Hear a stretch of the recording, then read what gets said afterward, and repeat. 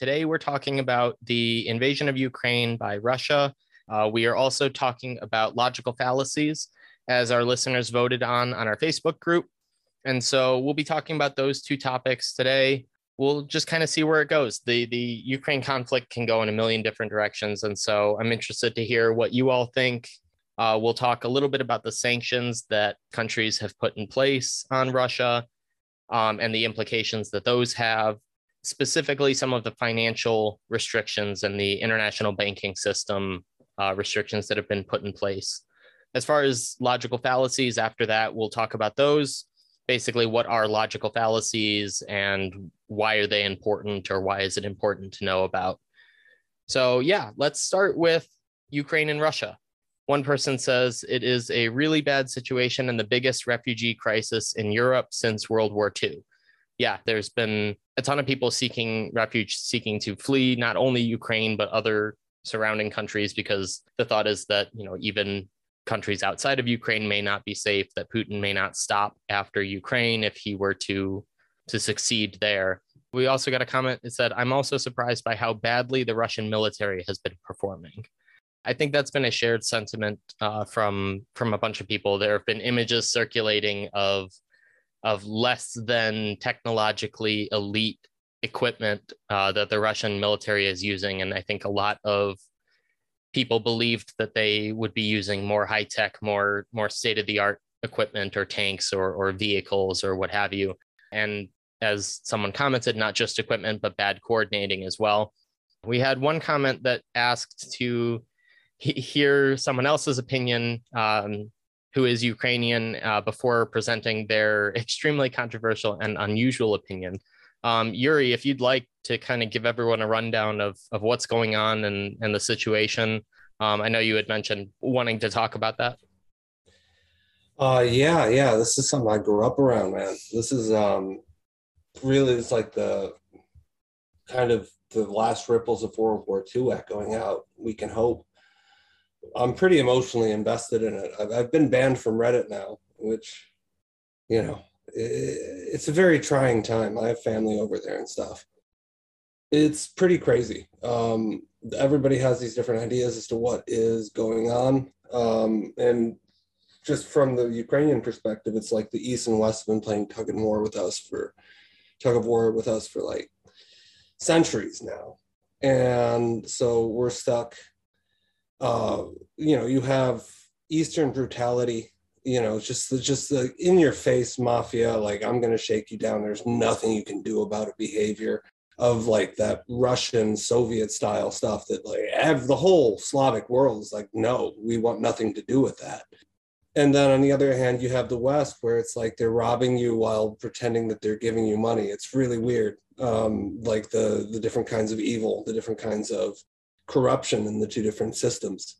And it's like, right now Ukraine's being used kind of like, in order to justify NATO's existence, you need the Soviet Union. In order to justify the military spending and the militaristic and fearful and authoritarian attitude of the Soviet Union, you need the decadent West.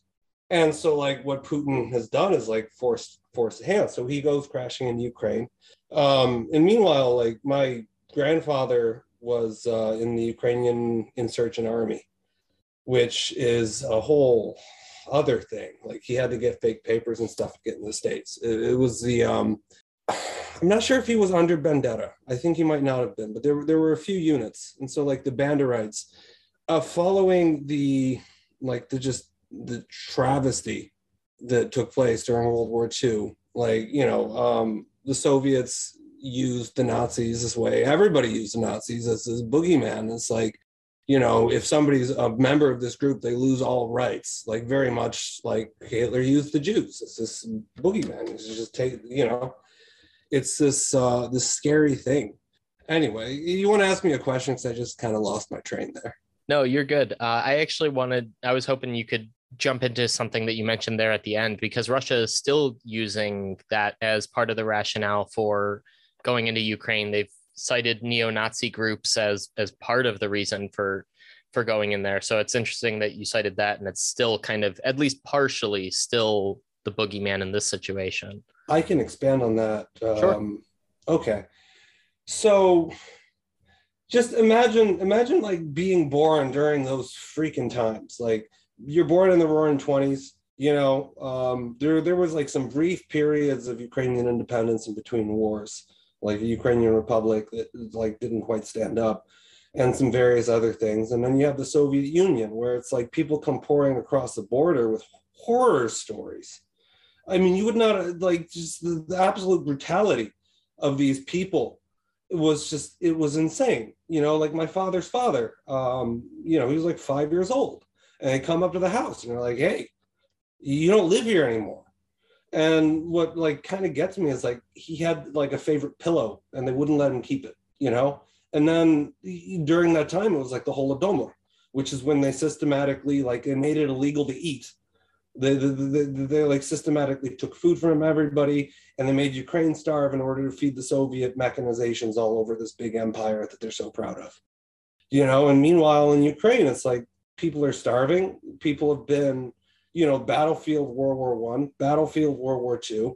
It's anyway, bottom line is there was all kind like people were genociding left and right back then. Let's just like the Soviets come in, and then you grow up and you basically have like those kids who in the Middle East whose like parents get bombed and they wind up terrorists. You know, it's like there's just this collateral damage, this massive trauma. And so like there definitely were like atrocities committed. And the Soviets, though, like the thing is, they had a vested interest in playing those up as much as possible and then casting anybody throughout all of history who wasn't for Soviet dominant rule as a Nazi and somebody that needs to be punched, as you might say, if you were a blue hair.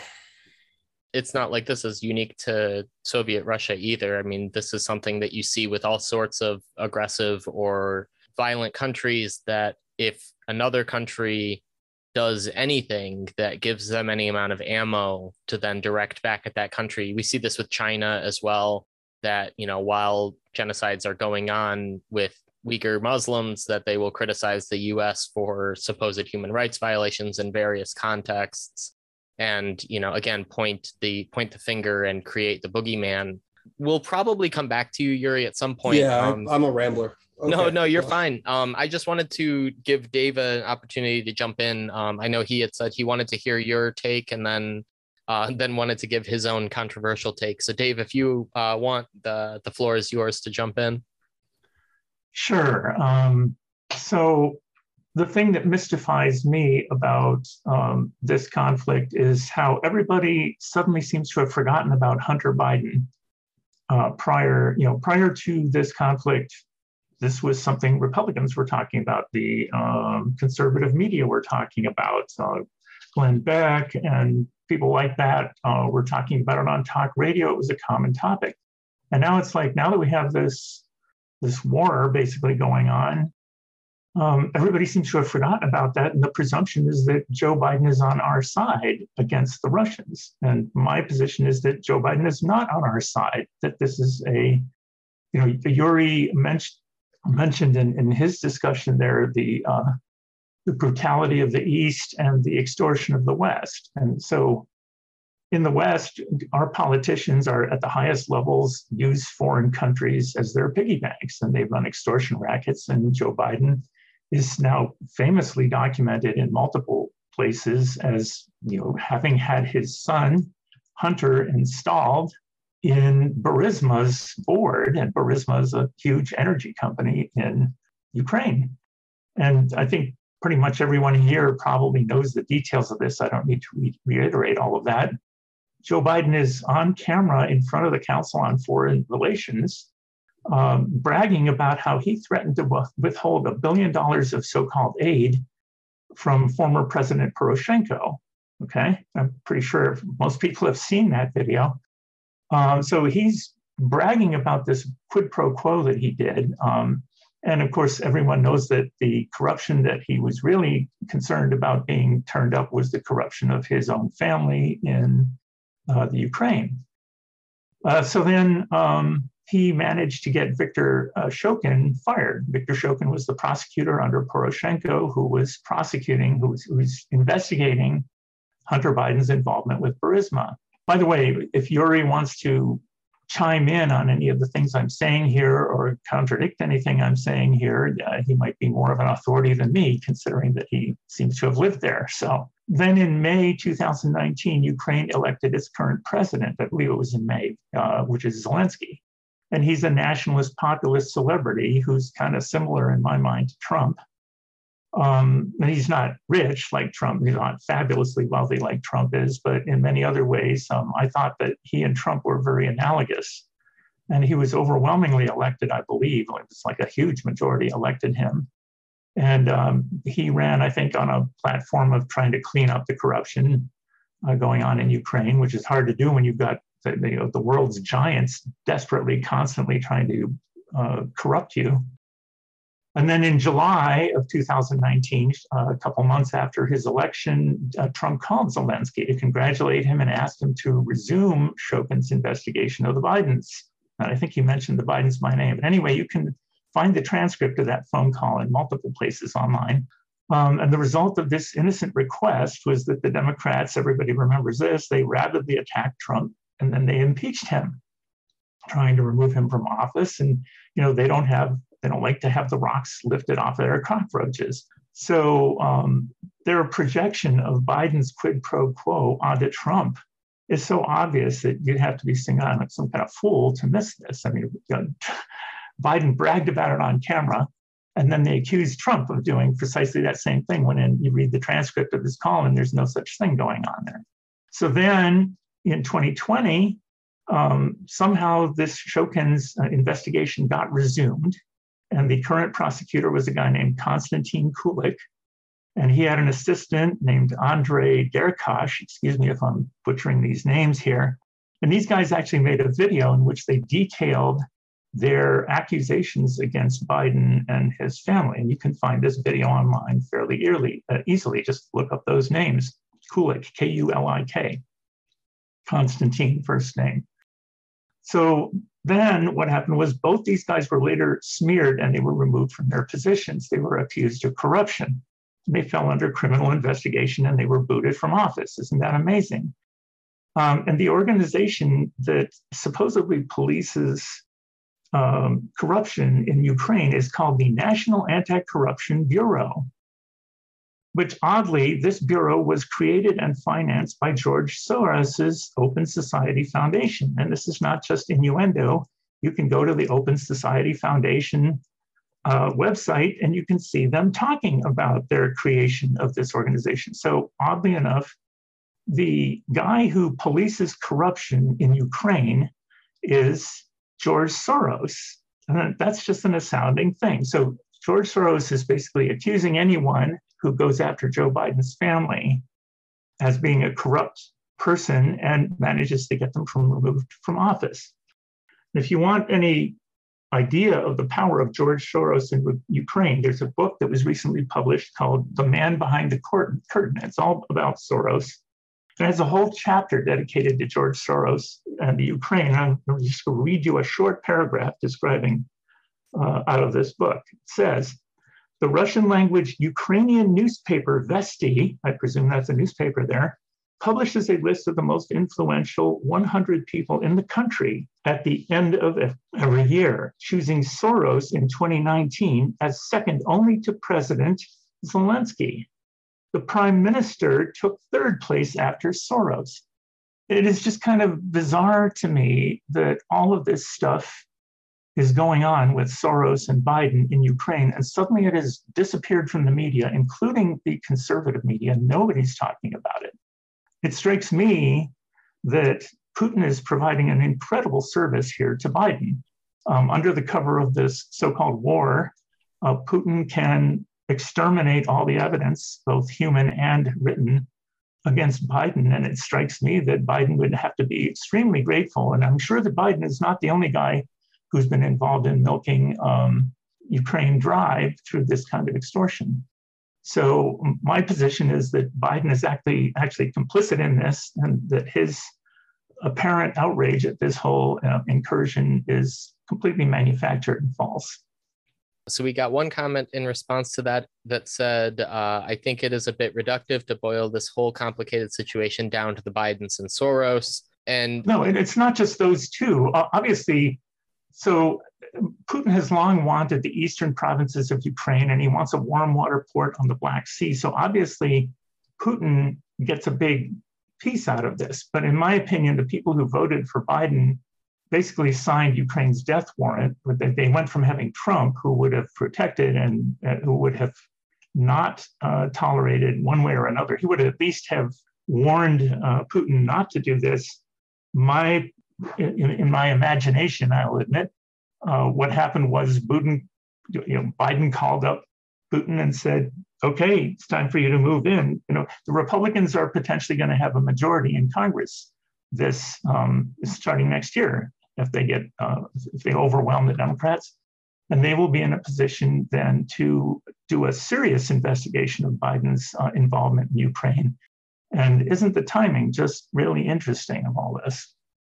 So obviously it involves Putin very heavily. Putin gets lots of goodies out of this also. He gets the eastern provinces of Ukraine, and he gets a warm water port. I hesitate to just give my take, and I'll obviously give you all a chance to jump in and say what you all think too, especially since Brandon has left, right? I don't want this to just devolve to my views and my views alone. I do think it puts a little bit too much faith in Biden's capabilities to navigate that complicated of a situation. I mean, that said, there was, like you said, a lot more focus previously on his and Hunter's dealings with Ukraine and with Burisma and the associated corruption, and that has disappeared. But I don't, especially after watching his State of the Union address, if there is corruption between Biden, Soros, and Putin, I wouldn't put the blame directly in Biden's lap, because I'm sure that it would be someone making those decisions for him. But that said, you bring up a good larger point of the focus being put entirely on this conflict. One other similar criticism that I've heard is regarding to COVID policies.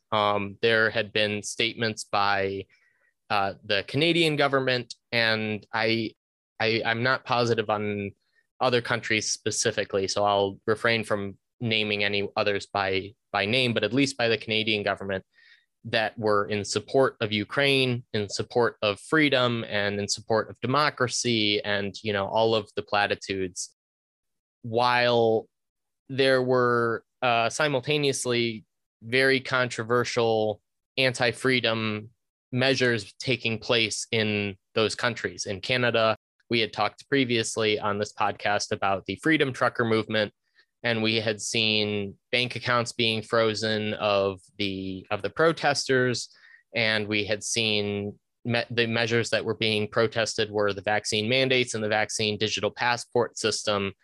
And so I've seen similar to what you were saying, Dave, about the focus being taken away from Biden and corruption in Ukraine. Focus has also been taken away from those policies. And I think that one point that I've heard made about those is that, well, if this conflict is to grow larger and take more and more focus, will that focus ever come back to those issues, right? Will the focus ever come back to potential corruption and corrupt dealings between different governments? Will it come back to COVID policies or other things like that?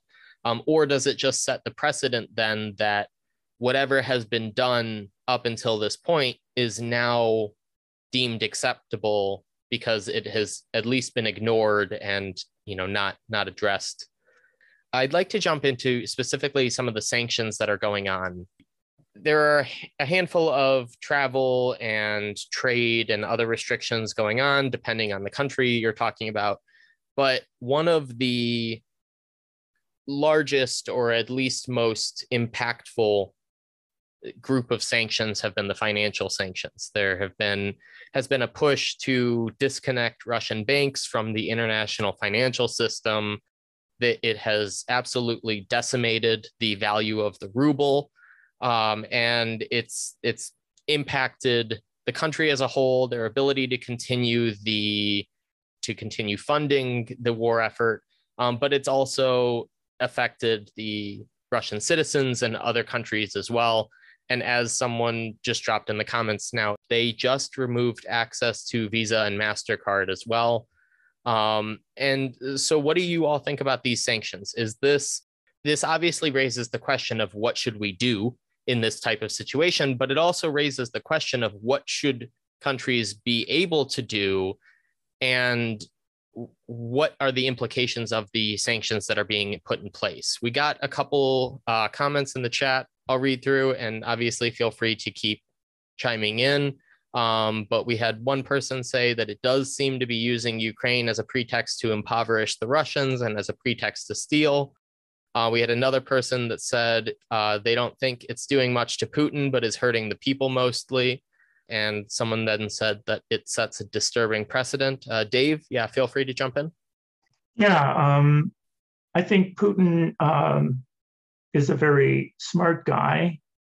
And I think he anticipated all of this, and I don't think he needs us. I don't think these sanctions, they're going to hurt, but you'll notice the biggest sanction that Biden could have imposed on them, which would be to drop the prices of natural gas and oil by increasing U.S. production. He's refraining from doing that, and that gives me another reason to believe that Biden is complicit in all of this. And it's obviously, we are financing this. The wholesale price of natural gas in the last year globally has almost doubled because of Biden's energy policies.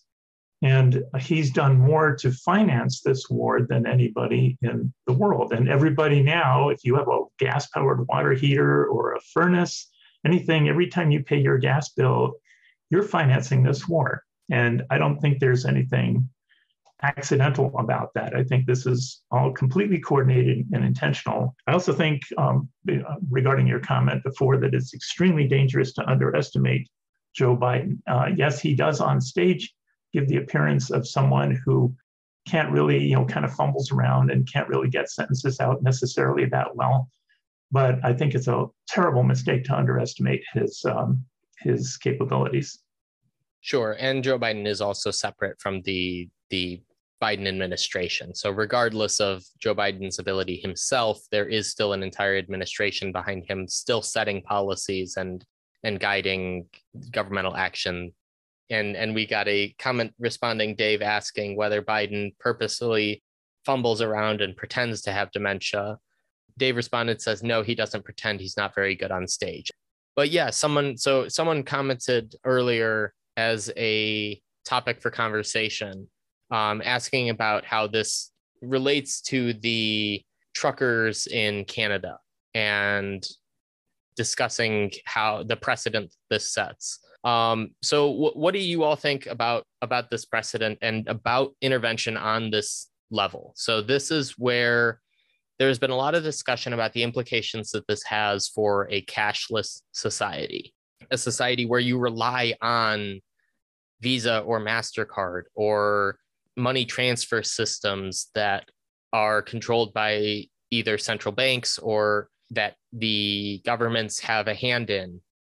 Do you think that this provides a new, or rather reinforces an existing use case for crypto? Or, what do you all think? Yeah, sure. Yuri, go ahead and jump in. Yeah, I think this is, I don't know. So assuming the narrative that there is some kind of underhanded league of people that are just kind of gaming the whole system, this is clearly just a bunch of moves in order to manufacture consent for it. It's like you go from the truckers, nobody wants them honking their horns anymore, and then everybody's all behind like locking transactions and stuff, and it's being celebrated. Now, we have another bad guy, we can block their funds. But then with the tech advancing and everything, it basically is going to make it so that we don't own anything. Well, and we had talked previously. I know we talked previously when we talked about the trucker movement in Canada, and we talked about it then. But I know we've also talked about this previously when Brandon was co-hosting in various capacities. But this idea of using language to then browbeat or label political dissidents or political opponents as enemies or as terrorists or what have you. And I think the implications of these financial sanctions and freezing of assets and freezing of accounts in combination with this trend to label political dissidents as extremists or terrorists, or pick the extreme name. I think you bring up a good point that it does set a dangerous precedent. That how long is it until something other than Russian invasion of Ukraine, or a less extreme example, protesting of COVID mandates and COVID requirements, being labeled or leading to someone being labeled in that way? How long is it until it's something more minor? And so that's the concern that I've been hearing from a lot of people. That's the one part of why I've seen more people flocking to crypto, more people flocking to, physical cash, as opposed to relying on some of these systems, because that fear is real. When you hear not only from governmental individuals, but from normal people, for lack of a better word, normal people describing others as domestic terrorists or as enemies. And this is, I'm not trying to pin this on one side or the other, right? You have people on the left classifying individuals involved in the January 6th as terrorists. You have people on the right classifying Black Lives Matter or Antifa as terrorists. You have people on the left classifying Trump voters as enemies. You have people on the right, this kind of, and again, you could argue the merits or lack thereof of any of those individual accusations. But the reality is that on both sides, there are people being labeled as terrorists or extremists or other names that would justify, at least in line with the logic that is being used, would justify putting in place some of these restrictions. So it's an interesting topic. I'm curious to hear what you all think, if anyone has any other thoughts. I'm going to turn it over to Dave really quick since it's on the same topic, and then we'll turn it right over to the other person. So Dave, go ahead and jump in, and then the other anonymous person, as soon as Dave's wrapped up, feel free to jump in and cover the topic that you wanted to. Sure. So I know it sounds like I'm obsessed with Biden here, but this is a guy who's just got too much involved here to somehow be innocent of what's going on. So regarding this whole thing on calling people Nazis, Putin is now broadcasting to his population that he's denazifying the Ukraine. So this is just this utterly preposterous thing. Like, yeah, right, Putin is afraid of neo-Nazis lurking around a neighboring country. This is so utterly ridiculous.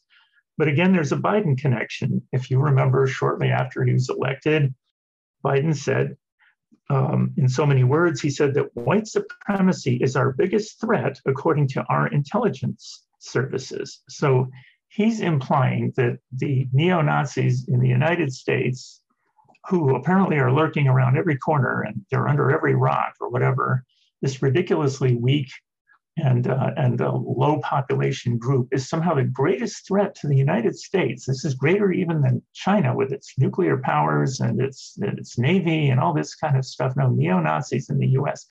And I find it just astounding, the correspondence between the BS that Biden and Putin are both putting out to their populations. It's too incredible to be a coincidence. So I'll yield. Hi there, namaste everyone. Great to hear a real conversation about the situation, because you won't hear it in mainstream media. It's so lopsided and they're really distorting the facts and not even laying out the groundwork for why this happened. We should have seen this coming because the red lines were drawn and they were crossed. So this was the eventual consequence that nobody wants to admit. The point I wanted to make is relevant. It's actually about India's abstention in the UN should be a non-event.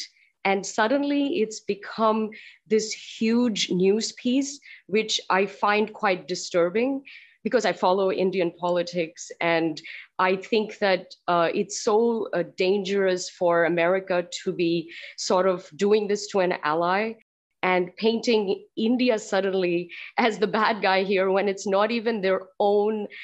Like, India didn't start this war. It's not involved in the war. It's not fighting in the war. It has nothing to do with this conflict. And yet it has somehow become the bad boy, at least in some sort of media factions. The only thing I would say is it's the largest democracy in the world. Number one, it has a right to on how it votes in the UN. Every country will look at its own national interests. Every sovereign country has a right to vote according to their adversaries and their threats. And India has done that. Also, it is the only country that has this non-aligned foreign policy strategy. It's had that for 75 years, where it actually doesn't take sides between the US and Russia. The point I'm making is, instead of talking about China and COVID and why this whole conflict has escalated, the mainstream media is making points about things that have nothing to do, like this India abstention. Again, you might not follow international news, but they've tried to make it a hot thing, and it's ridiculous as somebody who follows. And also it rises all sorts of unnecessary hate and suspicion towards an ally. So that was the only point I wanted to make. If you want to sanction Russia, you should be sanctioning many other countries, starting with China for their involvement with COVID and how they were not open and transparent. And to this day, we don't know what the hell the damage that they've done, because they've covered it really well. And there were no sanctions, and no sanctions for other terror harboring nations. So I think the sanctions are ridiculous, and it will backfire, because I think Russia has made themselves pretty sanction proof, I would say. So yeah, that was just a point I wanted to make. It's a bit sad to see comments when everybody else is talking about things relative to the conflict and they didn't get bombarded, but somebody wants to talk about an international issue that is very much involved with the conflict. And I mean, how are you better than what MSM is doing?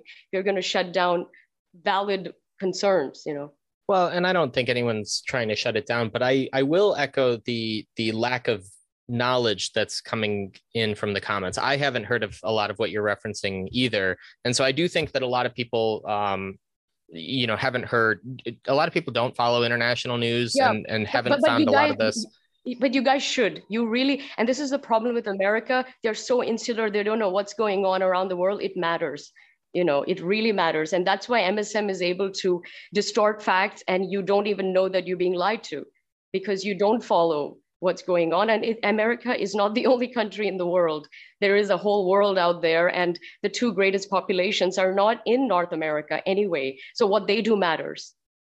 It actually brings us back to another component of this conflict that I was hoping to touch on. And we did get a couple comments. One person said that they agreed with what you were saying. Other people taking more of the approach of kind of like you were saying, who cares? The involved countries should be Russia and Ukraine. One person saying, well, also involved in that is the USA.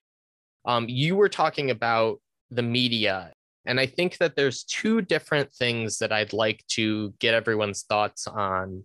The first of which is the censoring of Russian media, which I think is going on. I don't want to say everywhere, but lots of different companies and lots of different news organizations, lots of countries even are blocking or limiting access to Russian media. And simultaneously, there have been a number of, I guess, stories or reports, or some of them have just been memes about Ukraine that have turned out to either be partially or fully untrue.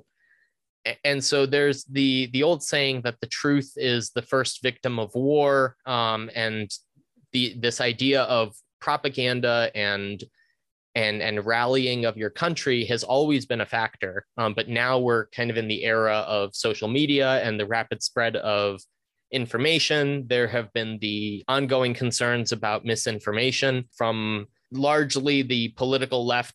And so this kind of falls into that realm of discussion. And so I'd like to get all of your thoughts. Should we be censoring Russian media on the off chance that they are, quote unquote, the bad guy spreading bad information?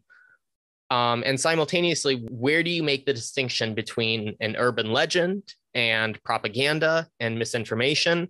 Because some of these stories that have come out, right, they've been in varying intensity and seriousness, right? There's been stories of the ghost of Kiev. There was the story that the former Miss Ukraine, I believe, was out fighting for Ukraine when in reality she was just posing with, I believe, an airsoft gun.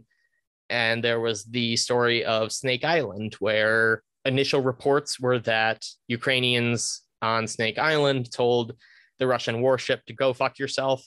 And then all of them were slaughtered by the Russians afterwards. And then later it turned out that not only were there more than 13, but that they weren't necessarily all just slaughtered after boldly standing their ground. So someone chimed in the comments and said it is complex, and sometimes Russia does totally lie bold-facedly. And so it's a complex situation. So what do you all think, whether about the difference between urban legends and propaganda and fake news reporting around war, and then this idea of censoring Russian media? Dave, you wanted to jump in? Go ahead. So just a little backstory here. This whole COVID thing and the censoring of qualified doctors and other scientists has really gotten my ire up about the media. One of the things that just drives me nuts is when someone will be talking about the Joe Rogan thing, and they'll just blithely use the term disinformation. Well, Joe Rogan is presenting disinformation, and therefore, so right away they cast this moral thing to it that, well, Joe Rogan is doing a bad thing. And my question to anyone who says anything like that is, who qualified you to determine what constitutes disinformation? You know better than Dr. Malone, who supposedly is the inventor of the technology behind the vaccines. You know more than him that he is spouting disinformation and that you're qualified to censor him. So I'm completely outraged at the entire censorship approach. I have watched RT many times, and I know that I'm watching RT. I'm not stupid. And it's like, I know that it's going to present the Russian perspective on stuff, and I know that it might contain a lot of lies. Well, I don't think RT could possibly tell more lies than the American mainstream media does. I haven't watched a mainstream media newscast probably in 15 years because I can't stomach it. The lies all day, every day, are just too much for me. So for someone to say that RT lies more than the American media, to me, is just utterly preposterous. The idea that any, quote, news source should be censored is basically saying, well, Dave, you're too stupid to figure out what's true and what's not true, and we're going to decide for you. Yeah, that's a good point. That's a sentiment that I've heard numerous times, right? There's the ongoing, I suppose, point of disagreement is whether people have a right to truthful information, whether people have a right to be told the truth and have information presented to them that is factually correct, or whether, like you were saying just now, whether it is a personal responsibility to investigate your sources and investigate the news and see what is and is not true. we talked about this a little bit in a previous episode. There is this push, not just with Joe Rogan, but in lots of different contexts. And I think one thing that Joe Rogan brought up, and I may have brought this up in a previous episode, forgive me if I did, the information that was presented from what are deemed credible, reputable sources would have, by the current definition, would have been classified as misinformation a couple months ago because of both because of evolving data and evolving understandings of COVID, but also because of changing policies and diktats from the government, right? And changing views on masks, for example, or changing views on transmission post-vaccination, or on any of these areas where we've learned more, or we have started to maybe be more honest about our interpretation of the research or the surrounding facts.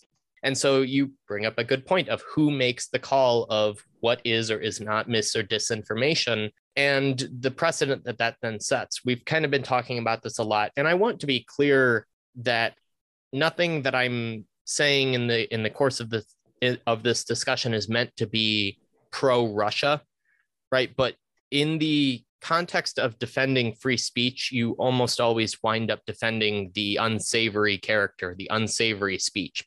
I was talking with someone on the sub-series that we recently recorded, Academia Uncensored. Shameless plug. If you haven't listened to that, go listen to it. It's really great. But I was talking to someone on there about this concept and this idea of misinformation and the precedent that it sets. Once you deem something quote unquote bad enough, there is now a line that something can be bad enough to be censored.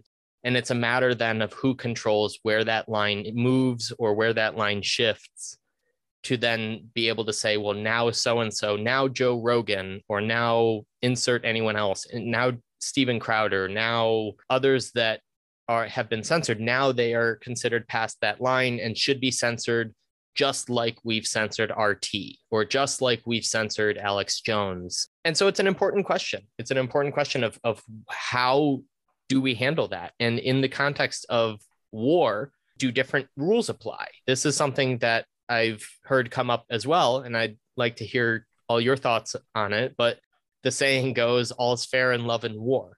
Are there different rules that are in place in times of war? Is it quote unquote more okay to pull some of these things, or does that make you unprincipled or hypocritical? I'd say that it's extremely dangerous to advocate censorship anytime, and that in times of war, it's even more important to not have censorship. You've heard the famous saying, I don't remember the term exactly, but it's like the first casualty in any war is the truth. Okay, so you know that you're going to be exposed to an enormous propaganda program anytime any conflict anywhere is going on. And during those times, it's more important than ever for people to have access to alternate sources of information, whatever they may be.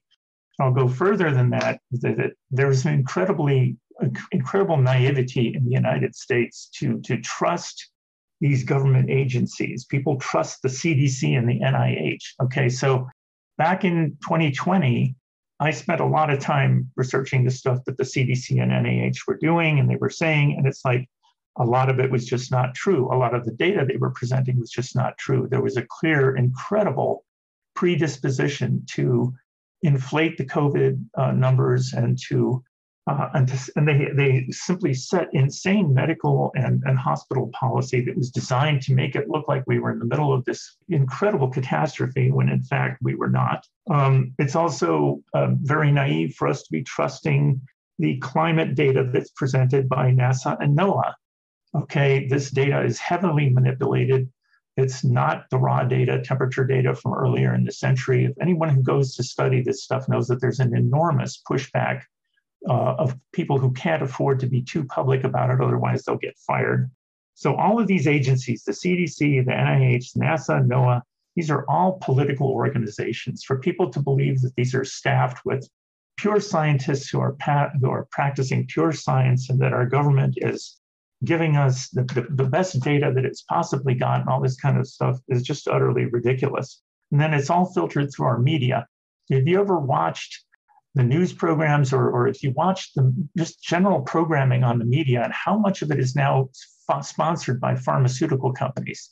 I mean, there's a pharmaceutical ad probably running at least one every half hour on mainstream TV on every channel. I mean, they have so much money now, they can blanket us with advertising. Just look at the pharmaceutical ads. To believe that our media is not massively influenced by these advertisements and that this source of revenue is just utterly ridiculous. So I am completely opposed to the idea that we can turn off RT or that we can turn off any alternate news source because our own news sources are so utterly corrupt. Who is to say that somebody else is worse? And one of the comments actually brought up the coverage of Uyghur Muslims in China during the Olympics and how they were overly positive about China and that whole situation because they allowed, I believe, one of the Uyghurs to carry the torch or something. And there was a lot of kind of, oh, this is a slap in the face of countries that have criticized China for this. And so you do see some of this. Maybe that one is specific to China, not Russia, but you do see examples of this in American media as well. And obviously, I have my own issues with, and plenty of people have their issues with the mainstream media here. The other issue that this conflict has brought up, and that I've seen a fair number of times, at least in the world of social media, is the idea of gun rights. Do you think that this provides new context or new evidence for the discussion of gun rights and ownership of guns? There is a near constant conversation about why an individual would need to own a gun, why an individual would need to own specifically an AR-15 or other or large capacity magazines. And what we are seeing right now in Ukraine is the ordinary citizenry becoming armed and standing up against Russia. Someone had commented early on, I think we had missed it, that Russia essentially planned to go in, steamroll Ukraine and be done and have this be a blip and immediately over, because they would just go in strong arm and just decimate them. But it turned out that they met a lot of resistance in Kyiv specifically, but through the Ukrainian citizenry taking up arms against the Russian troops. There's the old quote, and it's debated whether it was ever actually said. And I'll probably take flack because people have also been criticized for saying the quote and not necessarily caring if it was true or not, but I don't necessarily care if it's true or not. The quote was, "You cannot invade mainland United States. There would be a rifle behind each blade of grass." And this was disputed, but it was said to be said about the US during World War II. It's this concept of, if you were to invade, the citizenry is going to be taking up arms and combating you, and you'll have that to deal with, not just the military. So this situation in Ukraine with Russia has kind of revitalized some of these discussions, and I've seen them going around. So what do you all think in terms of gun rights and gun ownership? Do you think that this is evidence that the average citizen should and can own weapons of their own and be prepared for something like this? Or conversely, do you think it's evidence that in situations like this, the government can come in, like the Ukrainian government was in certain circumstances, and provide the citizens with weapons, and then they can serve that same purpose? I think it's a real hoot that all these celebrities who spend their time advocating for gun control, so-called, are now, these same people are saying, let's take up, let's do a GoFundMe to provide arms for the Ukrainian people. So the hypocrisy is just kind of bizarre, but it's a little more complex than that. The idea, I mean, there's this saying, again, when guns are outlawed, only outlaws will have guns. So the whole argument behind gun control is a farce to start with. The state in the United States, to the best of my knowledge, that has the highest per capita ownership of guns is Wyoming. how many times do you hear about so-called gun violence in Wyoming? It's just ridiculous. This whole idea that the mere availability of guns causes people to pick them up and start using them against each other is just utterly preposterous. So there's obviously something behind the whole gun control movement that has nothing to do with any kind of altruistic desire to reduce casualties. The thing that, is the people shooting in Minneapolis, which is where I live, basically, they don't get these guns legally. These are kids in gangs. The guns are coming across the border. They're coming from other sources. Nobody is buying guns legally and doing crimes with legally owned guns. It's the whole argument is so utterly preposterous that it's just it's hard to even get my head around anyone who kind of makes this argument. The idea that I'm going to, because I happen to have a gun in my house, that I'm going to pick up this gun and go out and commit crimes with the gun because the gun is there is so ludicrous. But there seems to be this endless inability to quash this ridiculous argument. Can I just make a point? Yeah. So 2 points. One is, I don't know what the gun laws in Ukraine are like, but it's very, very dangerous to arm civilians the way that they've been doing. And they're making a hero out of all of this. It's very dangerous because these aren't trained combats, right? And they end up becoming a liability. And to even throw women and young people or old people in the mix. And I mean, there's so much coverage internationally that Ukraine is using its citizens as human shields. I don't know if that news has reached here, but it is true. You have to be very careful. And I think with as far as Russia goes, I mean, again, as I mentioned earlier, the red lines were discussed and they were crossed. So everybody should have expected this. I don't know why EU, NATO, and even Ukraine itself is so surprised that this happened, because Russia has been saying that it will do this very thing for the past 8 years. That line was not crossed so far in the 8 years. It did about a few weeks ago, right? And as far as the media censorship goes, it's like whose rules and who made them? Because censorship, if you want to go for censorship, you should censor across the board.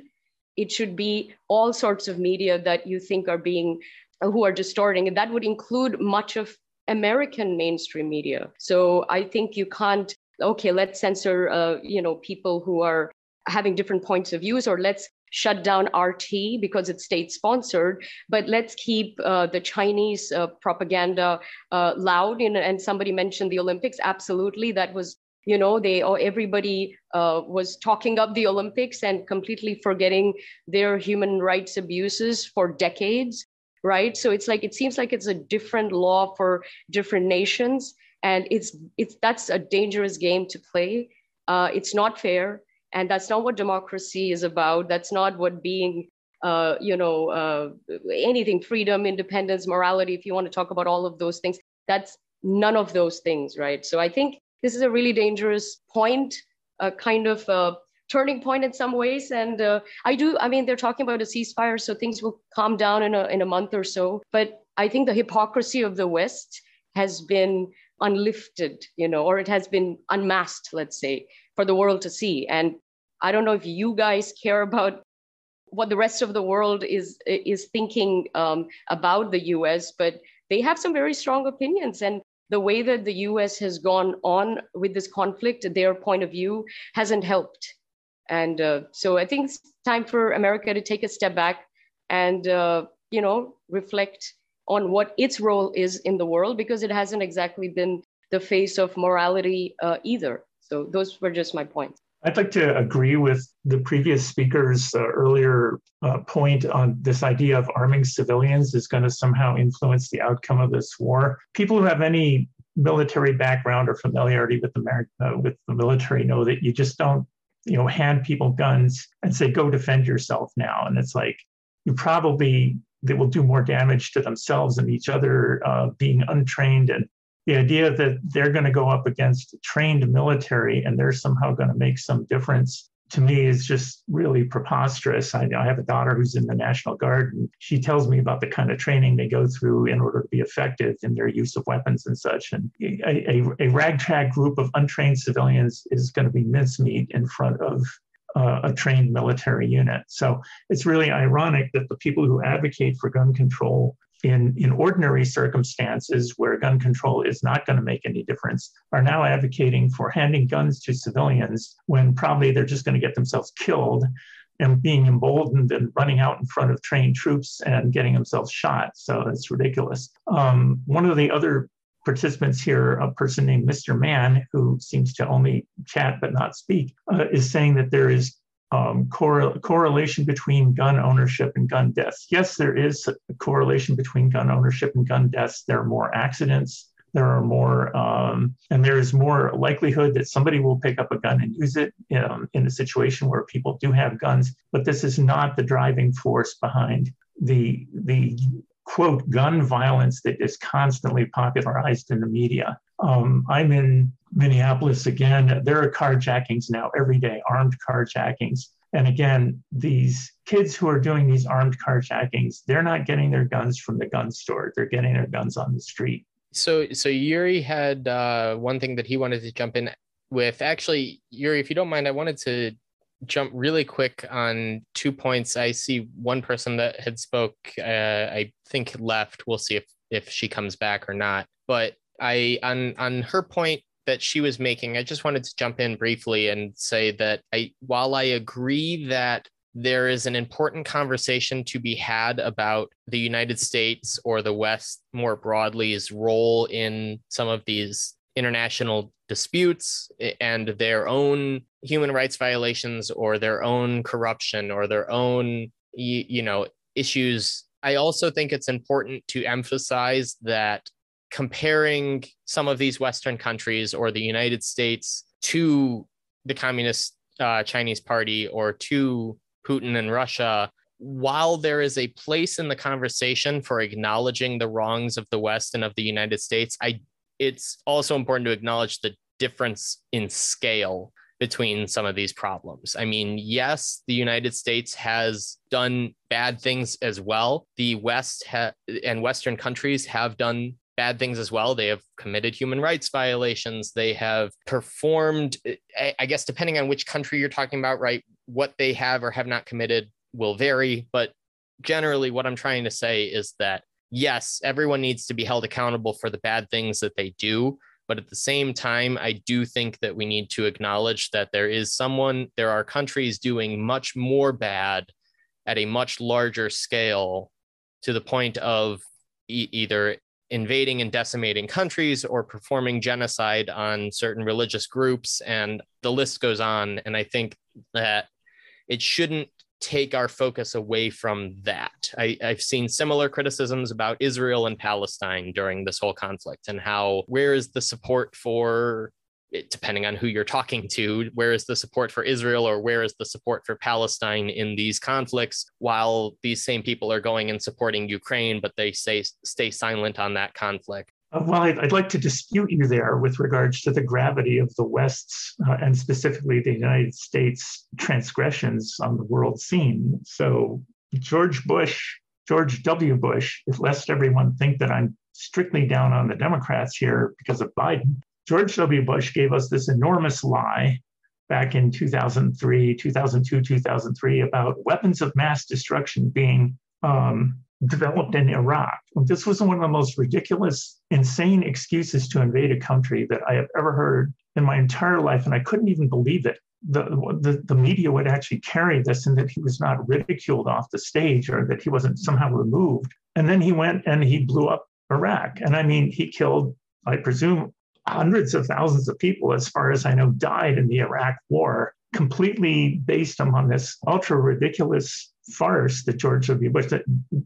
Bush should be tried for crimes against humanity and should meet the same fate that the people at Nuremberg did, in my opinion. So this is an atrocity. This is an unbelievable atrocity. And the real reason for that, and this is a whole nother subject that we could do a whole nother thing on, is that the United States holds all of OPEC hostage. Okay, the reason that the dollar has value in the world and the reason that the rest of the world subsidizes us is that the US at gunpoint requires all the OPEC nations to sell their oil to the rest of the world in dollars. And that means that anytime anyone in the world wants to buy oil from OPEC, they have to sell stuff to us at a discount to get the dollars, and then they can take their dollars and go and buy the oil from OPEC. The reason George W. Bush invaded Iraq was that Saddam Hussein was selling oil to, it's an OPEC nation, and they were selling oil to the Europeans in euros. And that was why we invaded and blew up Iraq. Obama did a similar thing with Libya. So Gaddafi at the time was talking about establishing a gold-backed Pan-African currency called the gold dinar. And it would have been a gold-backed currency, unlike the United States, which is just pure paper money, or it's not even paper, it's just a bunch of numbers that somebody creates out of nothing. So Gaddafi was trying to establish a currency to break the hegemony of the US dollar across Africa, which impoverishes Africa in order to subsidize us.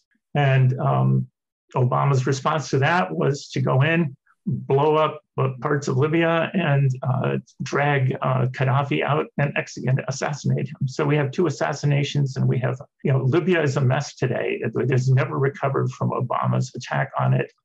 It's now in a state of just general chaos. So the atrocities that the United States commits on the world stage on a regular basis are unspeakable. And Yuri was just commenting, saying this sets up for what he has to say. So Yuri, if you want to jump in. Yeah, absolutely. The U.S., just the things the U.S. has done are, and the way they're able to spin everything, it's just such a completely different beast than the Soviet machine. But what everybody seems to be overlooking in all these conversations talking about the geopolitical situation is, this is Ukraine. This is, when the wall came down, like my dad went over there to try and do business, setting up a coal plant. And it was like bureaucratic bribe seeking after bureaucratic bribe seeking, the whole process through. And eventually it all fell through. And there was like this one guy had a whole shipment of coal, and my dad finally got everything kind of like sorted out, but then that guy had sold it without telling him. And so it was a whole mess, right? And then one of my dad's partners was like, you want us to go and talk to him, as in go and kill him? And, it's like it's just such a mafia kind of state. Anyway, bottom line is that's kind of the Russian influence, right? And Ukraine has been struggling to escape that for 30 years minimum, and it's a slog, right? And I don't know, it's just like thinking about it from Russia's perspective kind of seems to deny the agency of Ukraine in the whole thing. It's getting a little late, and I promised the people on Facebook that all voted for it that we would talk about logical fallacies. So before, I don't want to segue too bluntly, but before we jump over to talk about those, at least briefly, does anyone else have anything else they would like to say about the situation with Ukraine and Russia? Anything that we've covered today, just to briefly sum up, we talked about the sanctions and the handling from the US and the West. Specifically, we talked about the financial sanctions and the implications for society, having sanctions like this, having repercussions like this, assets or accounts frozen. We talked about guns and gun control, talked about pretty much everything. We talked about propaganda and media and some of the stories that had come out and censoring of RT and Russian media. So if anyone has anything else they want to talk about Ukraine and Russia before we segue, feel free to jump in now.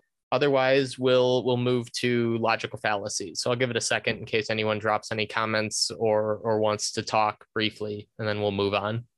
Okay. So if someone happens to be typing a longer message and we get it, then I can go back and read it so that you have a chance to say what needs saying. But we'll move on to logical fallacies. We won't talk too long about this. We'll probably bring it back up in a future episode as well. This is something that I think is worth talking about in more depth and at more length than we probably have the ability to do now. But people wanted to talk about logical fallacies. And I think that it's something that we probably should have talked about earlier in this show, given the subject matter and the focus on discussion. Briefly summarizing what logical fallacies are, essentially, a way of handling conversation that doesn't abide by logic. It is an aspect of or a component of your argument that flies in the face of logic, that for any number of reasons could have holes poked in it. And it leads to conversations breaking down a lot of times. There are numerous of them, so we obviously can't list every single logical fallacy in existence, but I'll list off a couple that you may or may not be familiar with, but some of either the more common or more commonly discussed ones. There are logical fallacies like appeal to authority, where an assertion is essentially deemed true just because of who is saying it, the position or the authority of the person that is asserting it. We see this a lot recently, especially with COVID policies and COVID mandates, with statements like trust the science or trust the scientists, that if a scientist makes a claim, if a doctor makes a claim about something, it is likely or certain to be true because of their credentials. But you also see it more broadly with credentials, people appealing to authority for PhDs and degrees, getting you a job that maybe you don't deserve, but you have the letters behind your name, or, people designating certain institutions as trustworthy because of the people in them, or things like that. There's appealing to emotion, which is manipulating the emotions of the person that you're having the discussion with, or using emotional reasoning for your argument as opposed to valid logical reasoning. There's all sorts of other appealings: appeal to tradition, appeal to motive, appeal to religion.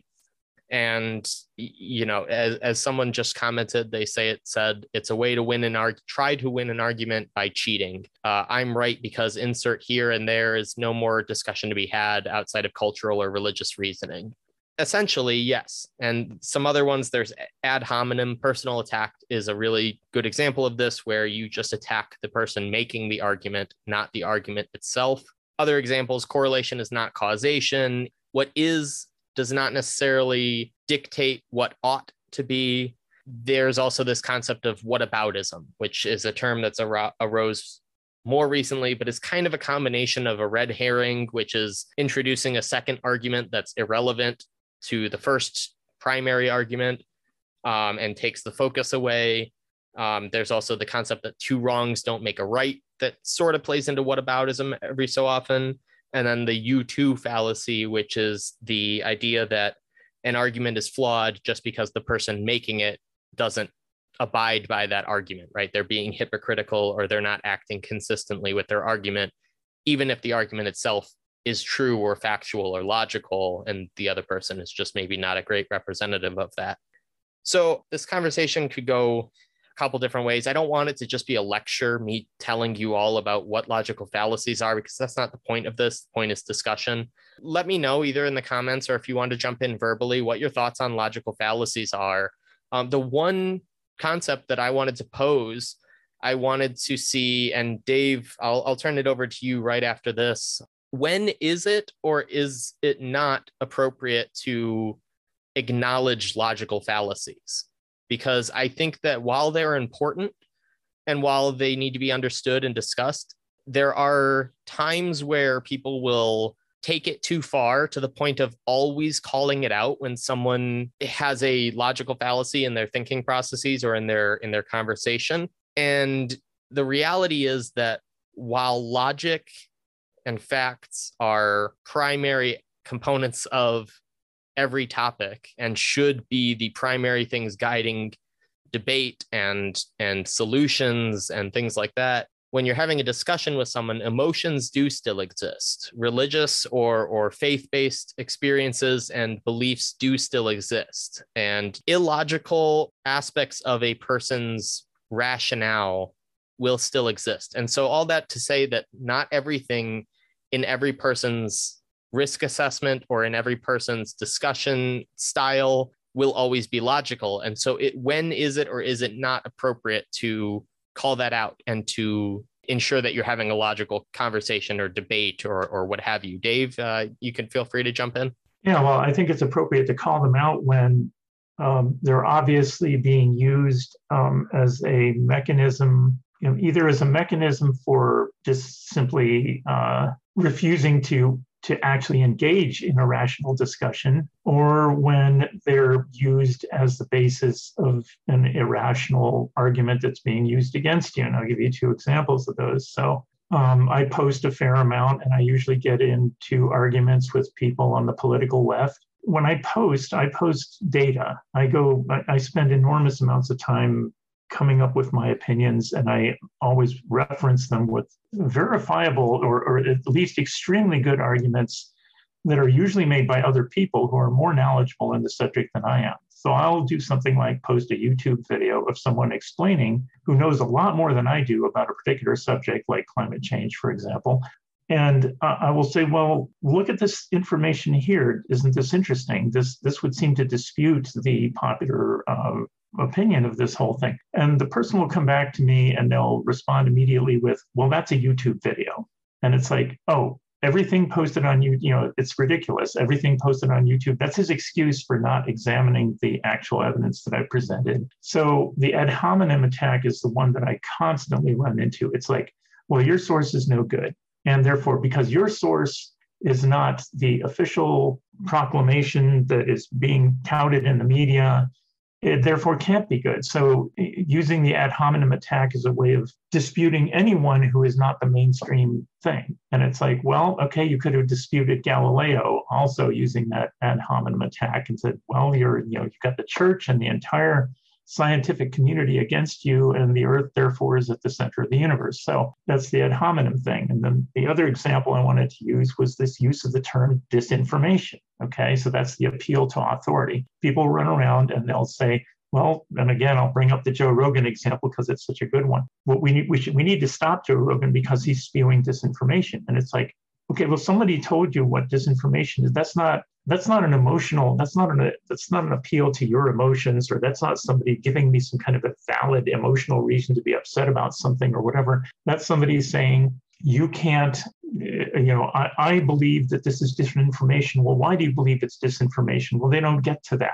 They're not going to talk about that. Okay. Somebody here is calling me out saying sticks and stones. I just did the same thing about Snopes. So I made a derogatory statement about Snopes. If somebody wants to take me offline afterwards, and I can show you what's wrong with Snopes, there's a whole bunch of stuff that Snopes publishes that is clearly politically motivated. But anyway, I don't want to get into that in this discussion here. So somebody doing ad hominem attacks and somebody appealing to authority when they themselves do not understand the topic, and they just say, well, it really kind of frightens me that the whole population in the United States now, at least probably globally, has been trained to use this term disinformation as though they could discern what disinformation is. So definitely call people out when they use this kind of garbage on you.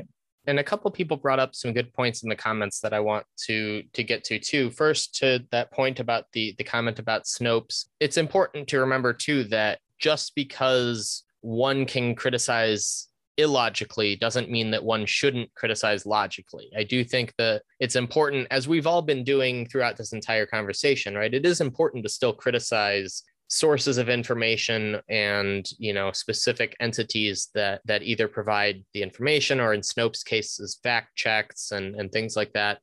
But this is one instance where it is important to be logical, and it is important not to, as Dave was bringing up, criticize the arguments of those sources based on the source itself, and instead criticize the argument that they're making.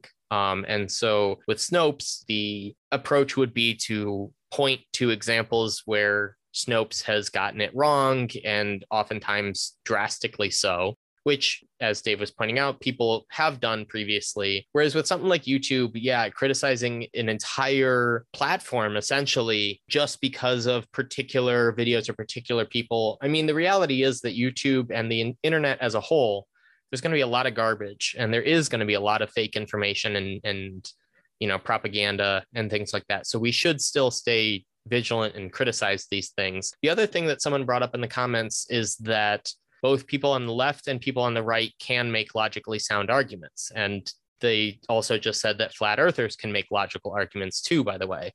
And this is an important point too, is that logic alone does not a lot of people, this is kind of what I was trying to get at earlier, is that a lot of people will try to resort to focusing solely on whether or not a statement is logical. And that often isn't enough. I mean, it is a fantastic place to start. If your argument is not logical and you are trying to base policy on it, and you are trying to enforce your will on other people based on it, that is an excellent place to start and poke holes in it and to criticize it. But the reality is that it could be perfectly logical and still be a shitty policy or a shitty argument.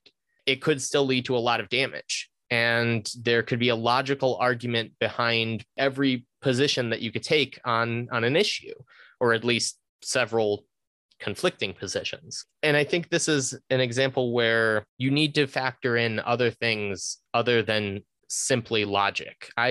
This is one of the reasons that I was excited to talk about this topic.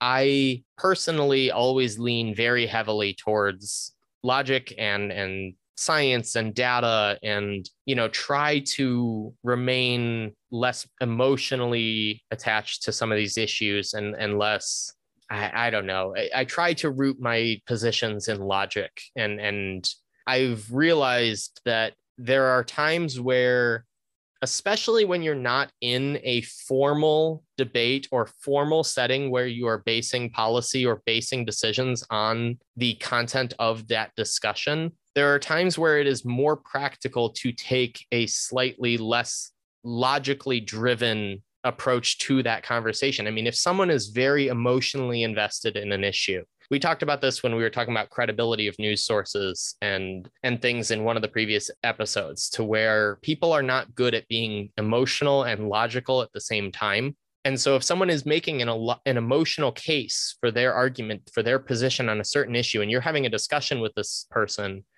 and you call them out and say, well, that's an appeal to emotion, and your argument is wrong, and therefore you lose and I win, you may end the discussion, and you may have a valid point that your more logically rooted position is more valid than their emotionally rooted position. But that person thinks that you're a jackass.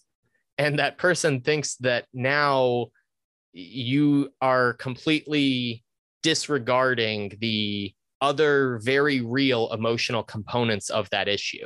This isn't to say to do away with all logic in your conversations, but I do think that there is a time and a place. And like Dave said, Dave made a very good point that if it is being used against you, there is very good reason to point it out. But I think there are times where it's less important. We did have a comment that said, if something is built upon logical fallacy, it doesn't really stand. However, if someone says logical fallacy just circling around an argument means something, they are just wrong. And then someone else said you have to be aware of the emotional state of the person you are interacting with. And that's not always easy, right? It's not easy, especially if you don't know the person as well. Even if you do, right? Sometimes you don't know their feelings on a lot of these issues. And there are issues that even if someone has a very logical underpinning for their argument and their rationale, it is still an emotional issue for them. They're just not choosing to use an emotional rationale during their argument, if that makes sense. Well, I find it really interesting that you're bringing this up, because I'm in the middle of reading a book called How to Have Impossible Conversations. It's written by a guy named Peter Boghossian. I probably didn't pronounce that correctly, but it's called How to Have Impossible Conversations. And it's very interesting, and it really gets into this. And it's okay, you don't want to be a jerk when you're arguing with someone, and you don't want to tromp over other people who feel emotionally about something. But the problem I have with logical fallacies is when somebody uses a logical fallacy to actually just simply avoid discussing the topic altogether. You can't have a discussion about a rational discussion about, we have the population has been terrorized with climate change, for example. The vast majority of people don't have the slightest idea how temperature data was collected during the 20th century, what kind of devices were used, how NASA massages that data and does not present raw data to the public, and how the data coming out of NASA and NOAA looks suspiciously like it was is then, manipulated to achieve a certain purpose, et cetera. Okay, if you're going to argue with a person who's been terrorized with this and is like in an emotional meltdown because we're all going to die in 10 years, I don't see how you can have a rational conversation with a person like that in the first place. And if someone is explicitly using these logical fallacies like the ad hominem attacks and the appeal to authority and all this to simply avoid having the conversation and does not want to get into the detail that would be necessary. I'm willing to have a conversation on these topics with anybody, but they have to be willing to get into the detail and talk at some reasonable level where they can make some kind of rational argument. Most people just dump these logical fallacies on me, and it's like, conversation's over. I don't have anything to actually say about the data that you've presented. Conversation's just over. I've had conversations with people who have done the same, and it's often about some of these sensitive topics, some of the ones that we specifically cover on this podcast to talk about. And this is why before we started recording, I try to give everyone a brief, reminder that this podcast, while it is meant to encourage free speech, and I'm encouraging everyone to say what needs saying, that we do still try to keep it civil. And so keep the ad hominem and personal attacks and things out. These topics generate a lot of these kinds of logical fallacies and ad hominem personal attacks. And I've experienced that as well. There is one person in particular, I won't name names or anything, obviously. This person and I had a conversation about Black Lives Matter. And this person is much, much more left-leaning than I am, very far in the progressive left, and has very different views than I do on Black Lives Matter as a movement, as an organization, what have you. Long story short, we had a civil conversation about Black Lives Matter, a relevant topic, and it ended with, well, you're racist. And I've gotten similar critiques when saying that the government shouldn't intervene in banning certain symbols regarding Nazi symbology or Confederate flags or other symbols associated with hate, because the government's place isn't to censor there. It's not to infringe on the free speech, even if they're horrible things. It kind of leads immediately to the, well, you're racist. And the reason I bring this story up is that person that I was having this conversation with about Black Lives Matter, after all this, after she made those comments and claimed that I was racist and whatnot, I responded, continuing the conversation. She was shocked that I was willing then to continue talking. And so this goes to your point, Dave, that a lot of times these are thrown out there to shut the conversation down. What I believe this person was assuming a normal reaction would be, oh, well, this person just thinks I'm racist. Well, screw it. I'm done talking. I'm done having a conversation.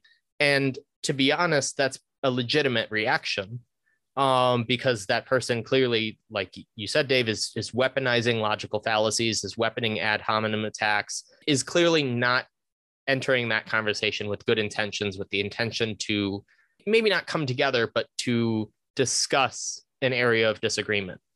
It is important to have one of two approaches, and it depends on the situation. I'm not trying to say that you should always resort to one or the other of these, but either continuing the conversation or straight up point out that logical fallacy, point out the attack and make it clear, because it's not a fair tactic. It's like someone commented earlier, it's trying to win a conversation by cheating.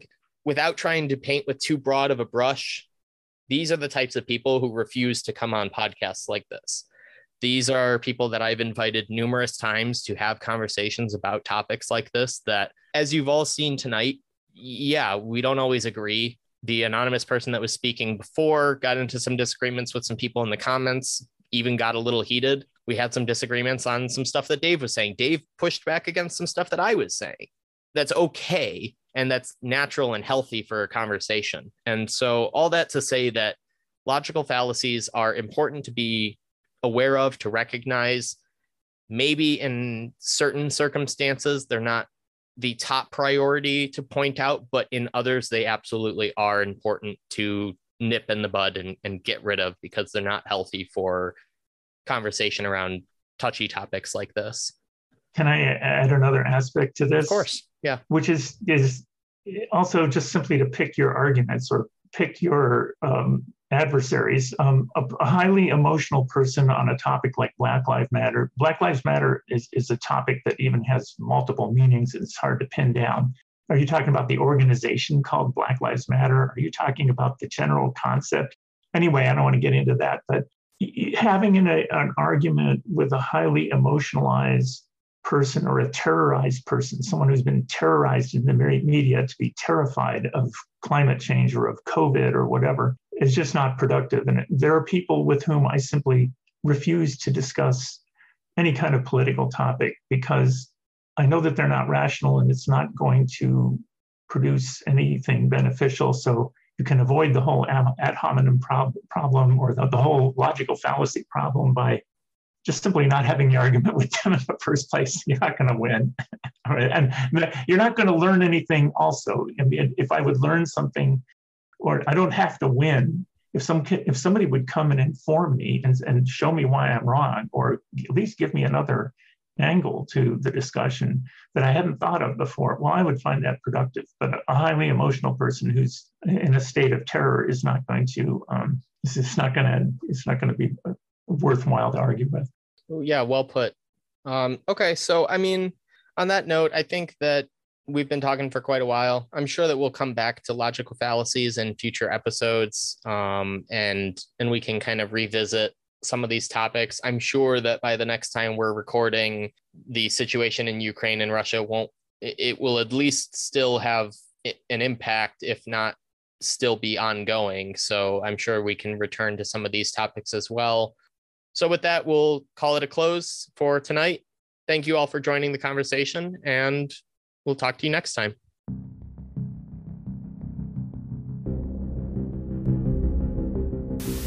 There's just a deliberate effort to block the kind of findings that I've published, and I'm not the only one that's being blocked. This type of authoritarian or tyrannical behavior can't just go away without people noticing. They don't like what you're saying, and therefore they're going to silence you. Peer review has really broken down. If there is no spirit of liberty, as Learned Hand once said, behind the law, the parchment is never going to survive. If they express their views, they may find themselves not getting a degree or unwelcome in their classes. The reason he took his own life was because of this cancel culture campaign. Where parents are saying, no, my kid's not putting this on their face. Through that, they've been led to, well, listen, why are you guys teaching critical theory? The science upon which these regulations are based is wrong. If we lose free speech, we are done for. Academia Uncensored, a Say What Needs Saying podcast.